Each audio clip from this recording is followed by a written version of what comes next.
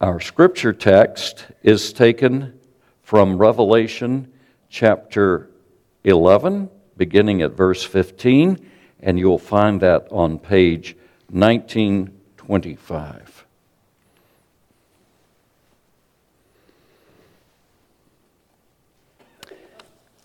The seventh angel sounded his trumpet, and there were loud voices in heaven which said, "The kingdom of the world has become the kingdom of our Lord and of his Christ, and he will reign forever and ever." And the 24 elders who were seated on their thrones before God fell on their faces and worshiped God, saying, "We give thanks to you, Lord God Almighty, the one who is and who was, because you have taken your great power and have begun to reign. The nations were angry, and your wrath has come. The time has come for judging the dead and for rewarding your servants the prophets and your saints and those who reverence your name, both small and great, and for destroying those who destroy the earth." Then God's temple in heaven was opened, and within his temple was seen the ark of the covenant, and there came flashes of lightning, rumblings, peals of thunder, an earthquake, and a great hailstorm. The word of the Lord. May we pray. Lord, help me to tie things together in this section as we close this one section out today. We pray, Lord, that you will give me clarity of mind, conciseness of speech, practicality in terms of how we should live and think and speak. And above all, Lord, we pray for the power and presence of your Holy Spirit, without whom I am at my best but a sounding gong and a clanging cymbal. Send forth your word today through Jesus Christ our Lord. Amen. Well, this is the second part of last week's sermon, so it might be profitable if you want to read that sermon or listen to that sermon. I have the links. And this is the Last Trumpet Part 2, and I think it's important, therefore, that we look at a parallel passage to this, which is 1 Corinthians chapter 15. 1 Corinthians chapter 15, and we will look there at verse, on page 1791. And that's 1 Corinthians 15 and verse 50. He says, "I declare to you, brothers, that flesh and blood cannot inherit the kingdom of God, nor does the perishable inherit the imperishable. Listen, I tell you a mystery. We will not all sleep, but we will all be changed in a flash, in the twinkling of an eye, at the last trumpet. For the trumpet will sound, the dead will be raised imperishable, and we will be changed. For the perishable must clothe itself with the imperishable, and the mortal with the immortality." Now, I want to make a couple of comments on this. First of all, there are only two people in the history of our planet who never died. It wasn't Jesus. It was Enoch and it was Elijah. Enoch and Elijah. Everybody else who's ever lived has died, including our Lord. And so we find something here. He's talking about flesh and blood cannot inherit the kingdom of God, nor does the perishable inherit the imperishable. And then he talks about we'll not all sleep. What is he referring to here? Now, he's not talking about our souls sleeping. Our souls don't sleep. The moment that we die, we wake up in the presence of the Lord in our souls or in our spirits. But our bodies sleep, and they sleep in the ground, whether they've been reduced to cremains or whether their bones are buried, as in the Jewish tradition, or whether we bury the body as we tend to do in this country. We're sleeping. Our bodies sleep. When you sleep, you expect to do something. You expect to wake up the next morning. And so he says, we will not all sleep. He says, but we will all be changed. What is he saying? He's saying that there may be people here on Robinson Road today who will never die. Think about that. Is it possible to be like Enoch, who was translated that he wouldn't see death?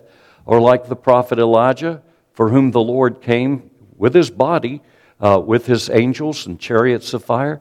Yes, he says we'll not all sleep, but we will all be changed. What does he mean by that? He says, in a flash, in the twinkling of an eye, at the last trumpet. For the trumpet will sound, the dead will be raised imperishable, and we will be changed. Now notice verse 53. For the perishable must clothe itself with the imperishable, and the mortal with immortality. And there's a parallel passage earlier in 1 Corinthians that talks about the resurrection this way. And the bottom line is this. When Paul says, he said, I'd like to be alive when Jesus comes, because I don't want to be found naked. What does he mean by naked? He means naked is if you die now, today. If you die today, your soul or your spirit, the non-material part of your body, will be naked. It will go to be in the presence of the Lord, and every description we have of heaven at that point, they're the spirits of just people made perfect. They are disembodied spirits. And Paul said, I really don't want that experience. What I'd really rather is, and in my previous congregation, I always wore a robe, and that is that particular Lord's Day, I just wore a business suit.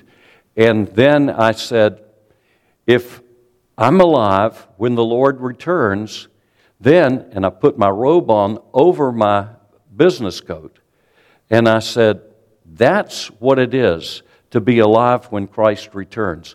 It is for this mortal body, subject to death, to put on immortality. And so I used my Geneva gown as an illustration of the immortal body that we receive at the return of Christ. So this mortal, this perishable, must put on the immortal, the imperishable. And so that's what's there.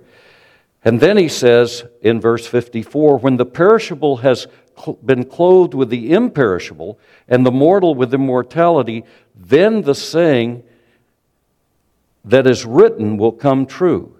Death has been swallowed up in victory. Where, O death, is your victory? Where, O death, is your sting? And you see that's from Hosea chapter 13 and verse 14. Now, so what are we thinking about here? He calls this the last trumpet. I don't know how to get around this, but it seems to me that it's absolutely clear that the last trumpet that Paul has in mind is the seventh trumpet that is sounded in the book of Revelation, even though Revelation is written after St. Paul died. The seventh trumpet is the last trumpet. And you see what we've been talking about is that the book of Revelation is like a symphony. So there are themes from throughout the whole Bible, from Genesis 1 all the way through the end of Malachi. Those themes are all woven into the book of Revelation. It is God's grand symphony summing up the whole of Scripture, and also sums up with many statements from our Lord Himself. And so notice across the page, 1 Corinthians chapter 15 and verse 20. He says, but Christ has indeed been raised from the dead, the first fruits of those who have fallen asleep. Now let's think about it. Was Jesus the first man ever to be raised from the dead? No. Jesus himself raised people from the dead. Elijah raised people from the dead. Elisha raised people from the dead. And we see in the book of Acts, people are raised from the dead. Jesus was not the first person to be raised from the dead, but He's the first fruits. That takes us back to the Old Testament feast. And you have a feast of first fruits, and that reminds us that more's to come. So the Lord Jesus is raised as the new man, the new humanity. And so in Jesus Christ, all of us, in the image of God, put on immortality in Him potentially, and then absolutely and experientially at His return. So he goes on and he says in verse 21, for since death came through a man, The resurrection of the dead comes through a man. And he takes us back to the Garden of Eden there. And that is, whose sin was the great sin? Was it Eve's? No. Eve was tricked. She was beguiled. She was deceived. But Adam, with malice aforethought, choosing his wife over God, deliberately defied God and took that which was forbidden. Lifting his hand to take that fruit is a fist towards heaven. And so death came not through Eve's sin, but through Adam's sin. And he says, for since death came through a man, the resurrection of the dead comes also through a man. Verse 22, for as in Adam, all die. You are in Adam. What does it mean to be in Adam? It means that when you stand before God, you stand with a representative. And there are only two representatives that you can be in. The one is Adam, and the other one is Christ. And he says, as in Adam, all die. And here's the great question we ask. Why do babies die? Why do innocent people die? Why is this? Why is that? Why are there wars? Why is there destruction? You know, we have some glimpse of destruction in some of the modern reporting, because unlike other eras when we did not have movie cameras or television or satellite hookups, we only read about war. And only those who actually were engaged in combat saw it. But today, because people with phones can record things, we see how horrible war is. Why is all of that? Why do people hate each other? Why is hatred the basic human condition? Why? Why? And the point is that humanity died in Adam, and you and I partake of that death and its consequences. But then he says, so in Christ all will be made alive. And in Christ, you and I stand before God with a different standing. Jesus is my representative. He's yours. We stand before God not in old Adam, not subject to all of the horrible things that Adam's sin unleashed in our world, but we stand before God as part of a new humanity. And then he says, all will be made alive. Now look at what he says next, verse 21. But each in his own turn, Christ the firstfruits. Christ the firstfruits. So again, Christ is the first man to rise from the dead as the new humanity, as the pattern that is going to be true for you and for me. And then he says, then when he comes, those who belong to him. Notice what he says, when he comes, those who belong to him. This is obvious as we think about various schools of interpretation of last things. This is obviously a future event. And he says, when he comes, those who belong to him. Now notice verse 24. Then the end will come.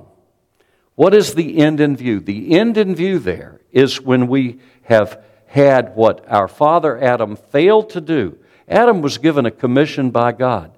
It was, some people have called it the cultural mandate, and that was to take God's perfect creation and order it in a perfect order with man over all else of creation. That is, Adam ruling all of animal life and plant life, taking authority over them and subduing them. But what did Adam do? Adam rebelled against God, and therefore someone seized control. Nature does not like a vacuum. Who seized control? Who was the one who said to Jesus when he was tempting him, look at all this stuff? He took Jesus on top of a high mountain. And what he showed Jesus was not just a natural vision of things, but Jesus saw the entire saga of humanity, from the fall in the Garden of Eden to the consummation and all of the world's great empires. He saw the glory of Rome, but each of those empires has been replaced by another one. He saw all of them. You know, pageantry is an amazing thing. I remember one of our daughters was studying taking a course on manipulation, and they were required to watch a film that had been made by a Nazi filmmaker. And what was amazing, I watched the film with her, and so did Sandy. And you saw up in the clouds, and the people's eyes all look. It's amazing. You know, if I start staring over here, you're going to tend to stare over there. And all of a sudden you see an airplane coming down out of the clouds, and every eye is looking at it. And so where those human eyes are directed, the observer on film is directed, and the plane lands. And who should get out but Adolf Hitler? And there is such adoration for Hitler in this. You know, the Nazis were masters of pageantry. The Nazis knew more about producing a political, religious pageantry than any other group of people in the history of the world up until that time. We've now surpassed them. But pageantry, that's what stirs people. I want you to understand something. Satan offered Jesus to be Hitler. Think about that. Have you ever thought of that? He offered for him to be Tiberius Caesar. He offered for him to be Genghis Khan. He showed him all of the empires of the world and all of their glory. There's nothing quite like a majestic military parade. And the Nazis mastered it. And so that's what Satan is offering Jesus. But Jesus declines it. He said, all this will be yours if you worship me. You know, that's an interesting thing, isn't it? We've inherited that satanic nature because deep down inside, you want to know why there's trouble in every marriage? I want to be worshiped. I want to be adored. I want to be number one. And you see, Satan is offering this to Jesus. How could he offer it? Well, Satan, when he speaks, is speaking half-truths, which means they're half-lies. He said, I can give it to anybody that I want to give it to. Just give me the mail-in ballots. No, I'm sorry. So the point is this, pageantry, all of this is shown to Jesus. And Satan said, just worship me. You don't have to suffer. You don't have to die on a cross. You don't have to suffer at all. Just bow down and worship me. It's mine to give. And so he shows them all those things. But Adam failed. Satan seized our planet and took over. And all you've got to do is read history. History is the most depressing thing of all. As someone said one time, history is just one damned thing after another. And it really is. It's just terrible stuff. I mean, I'm amazed. I'm a lay historian. I read history as a hobby. What a terrible hobby. How depressing. It always ends bad. It's like reading. Right now in my reading, I'm in 2 Kings in the Old Testament. And I think, oh, no, not another failure, Lord. And it's all brutality and wickedness and evil. And Satan is the master of our planet. Wow. He puts ideas in people's heads and they carry it out. But notice what happens. Then comes the end, he says.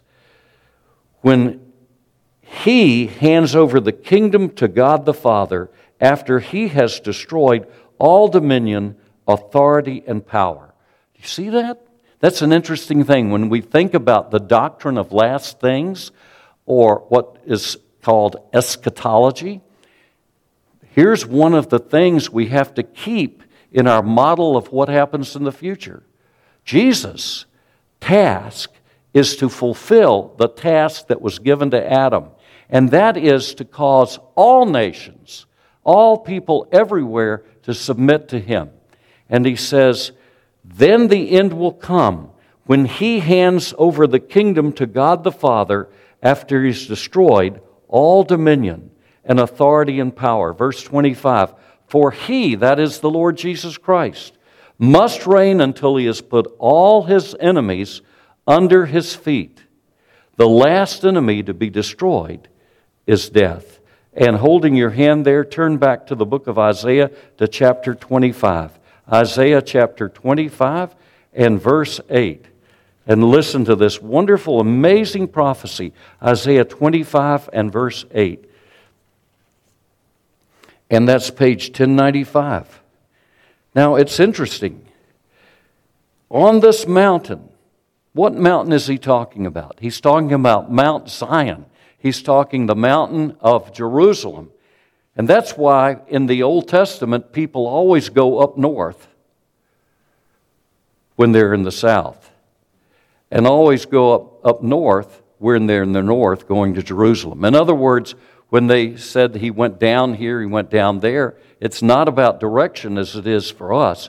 Jerusalem is the center of things in the Old Testament. So they go up to Jerusalem even if they're coming out of the north. And he says, on this mountain, he, that is the Lord Almighty of verse 6, will destroy the shroud that enfolds all peoples. The sheet that covers all nations. He will swallow up death forever. The sovereign Lord will wipe away the tears from all faces. He will remove the disgrace of his people from all the earth. The Lord has spoken. So you see, here's this prophecy in the Old Testament in Isaiah chapter 25, that on Mount Jerusalem, the mountain where Jerusalem is, God Almighty would act decisively and definitively, and he would defeat death on that mountain. How did God defeat death on that mountain? On this mountain, he'll destroy the shroud that enfolds all people, the sheet that covers the nations. He will swallow up death forever. Do you know how he did it? God died. God died on that mountain. Now, God did not die in his divine nature. God died in his human nature. Had God died in his divine nature, the universe would have ceased to exist. But Almighty God came in the person of his Son, submitted himself to the law, submitted himself to judgment, was punished in our place, died, buried, rose again the third day, and he'll come again. And so what he's saying here is this, that on that mountain, God would destroy. How does he describe death here? He describes it as a shroud that enfolds people, all peoples, the sheet that covers all nations. And so this victory of Christ occurs in Jerusalem as it was foretold some over 700 years before Christ. Wow. So turning back again in 1 Corinthians 15, page 1790, he says, the last enemy destroyed is death. When is death destroyed? Well, I am not a big football fan. I'm not a big basketball fan. My kids know that. They pull for this team and that team, and I stay out of it. I've got Tulane people and LSU people and Clemson people, Auburn people. But I'll tell you what I enjoy. I enjoy boxing. Most people don't like boxing. I like boxing. And if you've ever watched a match, I remember hiring pay-per-view and inviting a bunch of guy friends over to watch Evander Holyfield fighting against Mike Tyson. I'll never forget it. And I actually got an autograph of Evander Holyfield one day. He was in the Atlanta airport, and I always observe things as I'm walking. And I said to my mind, that's Evander Holyfield. Now, he had a hat cut down. What was he covering up? He was covering up his ear. Because in the middle of that fight, Mike Tyson reached over and bit the tip of Evander Holyfield's ear off. And you thought, wow, I remember jumping up, no, terrible. You know, I get emotional watching a fight like that. And you think at a point that that's it. Evander Holyfield's ear is bitten off, and Mike Tyson's going to win. And you think, oh, wow. But then at the end, there's a knockout. And this is the thing you learn about boxing. The knockout blow may be given in the third round. And the person may, because of smelling salts and other things, come back and get through round 4. But in round 5, he's going to go down. And this is the deal. At the cross, at the empty tomb, Satan gets the knockout blow. But he staggers, And the final definitive thing happens when the Lord Jesus Christ returns to earth. And he says in verse 26, 1 Corinthians 15:26, the last enemy to be destroyed is death, for he has put everything under his feet. Now notice this. Now when it says that everything has been put under him, it's clear that this does not include God himself, who put everything under Christ. Verse 28, when he has done this, now this is an amazing thing, when he has done this, then the Son himself will be made subject to him who put everything under him, so that God may be all in all. What is he saying? He's saying that the Lord Jesus Christ, who, if we compare Scripture with Scripture, is the eternal Son of God. There never was a time that he was not. He has always existed, and that he came into this world. In coming into this world, he didn't take away his deity or divinity. He added to his deity or divinity a true humanity, just like your humanity and my humanity, except for two things. He did not have a sinful nature. And I guarantee you, with tons of grandkids running around and all the other things this past week, 14 grandkids-in-law, 5 children-in-law. Times there's a little bit of tension. And that just reminds me, I have a sinful nature. Jesus did not have a sinful nature, and Jesus never sinned. I can't say that. I can't say that. So, I remember last night, this guy's weaving next to Sandy. And I looked, and he's watching a movie while he's driving a car on I-49. Watching a movie. I said something I shouldn't have said. The Lord Jesus never did that. So Jesus did not have a sinful nature, and he never sinned. I can't say that. But notice what happens here. Jesus, who is fully God, truly God, 100% God, is also fully, truly human, 100% human. Two natures, one person. How can you get 100% plus 100% and only get 100%? I don't know, because that mystery is resolved in the bigness of God. But notice what happens. Jesus came into this world as the second Adam. He came to undo what Adam failed to do, and which Adam did sinfully as well. And so what does he do? When the Lord Jesus Christ has conquered all the nations of the world, when the Lord Jesus Christ has subdued the entire creation to himself, what does he do? Does he do what Satan tempted him to do? Now, come on. Give me the glory. You know what?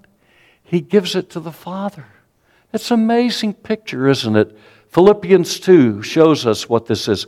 The mind of Christ, who being in the very form of God, did not count equality with God something to be reached out for and grasped, but he made himself of no account. The greatest picture of his making himself of no account is what he did. Having conquered the world, having conquered creation, he bows his knees to the Father, and he says, the glory is yours alone. Non nobis domine, said, I forgot the Latin, not to us, Lord, not to us, but to your name give glory.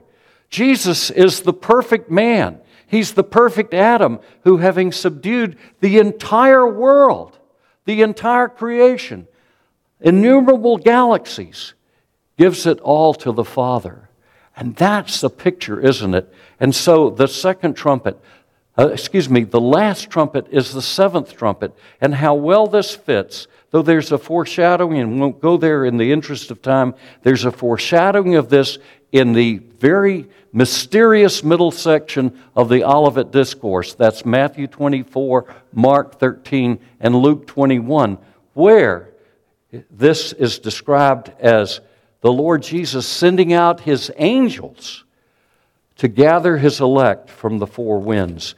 And so we're not going to go there now, but I will only say this, that in Matthew 24, there's a fusion of two things. The worldwide preaching of the gospel that is commenced with the death, burial, ascension of Christ and His sending the Holy Spirit, commenced then, climaxes in the destruction of Jerusalem in AD 70, and then continues on throughout the ages till the nations are gathered to the foot of the cross. And that's the sounding of the trumpet as well. Why are these things put together in the middle section of Matthew 24, Luke chapter 21, and Mark 13? Why are they done that way, as in Matthew 24:31? Because it's a theological truth. Christ sending out His angels to gather His elect from the four heavens, four winds, is part and parcel of His return at the last day to raise us from the dead. And in the mind of God, they're one and the same event. Though separated by how many thousands of years? I don't know. Because 1,000 years in God's sight, as Moses said, is like yesterday. And Peter said 1,000 years is as a day, and a day is 1,000 years. So we conclude this particular vision. The vision ends with this, because we begin the new section. The new set of visions is in Revelation 12, which is a perfect time to celebrate Advent, because that is another vision. So today we finish this vision that we've been on for some weeks, and may we pray. But before we do, I want to address those who may be watching.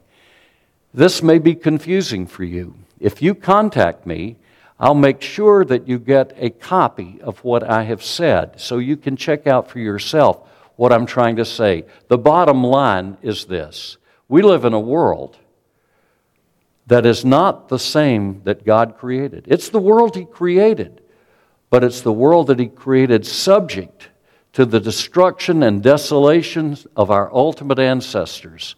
So when you look at the world and you say, how could a good God allow this kind of suffering? The answer is that the world came under the control of a very wicked and evil power. And that wicked and evil power turns people against each other, sows hatred in the hearts of others. The people that hate the Nazis become Nazis themselves. It's an amazing truth. The person you hate, you're going to become like. Wow. Why is there evil in the world? Because our ancestors failed God, and we've inherited the consequences of their failure. But God so loved the world that He gave His only begotten Son, so that whosoever believes in Him would not perish, but have everlasting life. And you can have that everlasting life today, this very day, the 26th day of November, in the year of our Lord 2023. Would you turn to Him and ask Him to take away your hurt, your pain, your heartache, your agony at the injustices of the world? Because He has never refused anyone who's called on His name. May we pray.